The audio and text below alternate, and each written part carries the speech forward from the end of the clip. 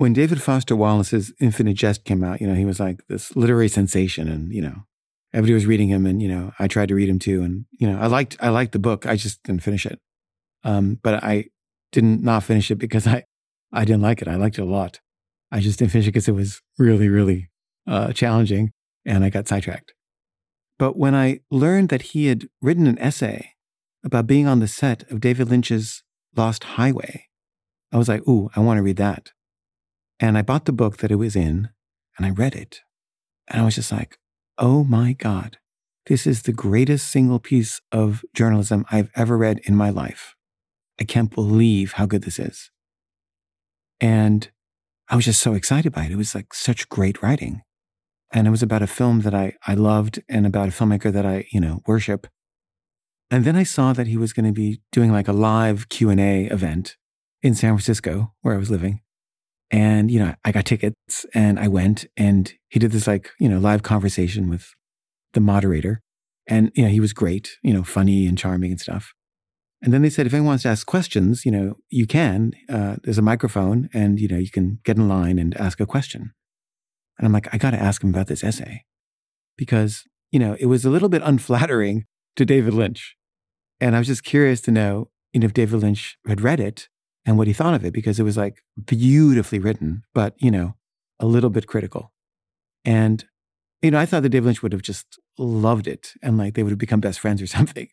But I was just curious. And so it was my turn at the mic.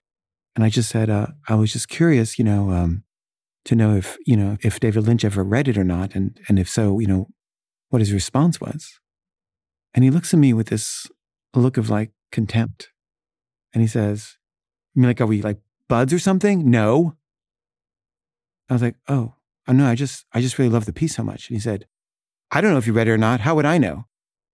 And I said, I don't know. I thought maybe he'd like emailed you or something. And he said, no, we don't like hang around by the fireplace chatting. No. Sorry. And I was like, why is he so mad? I just asked him an innocent question. And then someone else asked him another, innocent and almost fawning question. And he like attacked them too. And he basically attacked every single person that asked him a question. And I was like, why is he such an asshole? Everyone loves him here, and he's treating everyone like this weird enemy that's attacking him. And then a few months later, I found out that he had killed himself.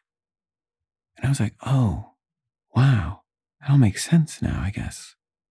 Like why he was so hostile. And I was like, well, one, he seemed like really unhappy.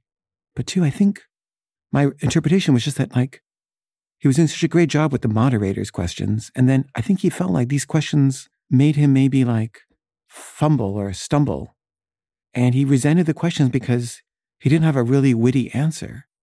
And he seemed like really, really invested in like having like a really brilliant answer to every question. And if he couldn't think of one right away, he resented the questioner for like making him look bad or something. Like that's really how it felt.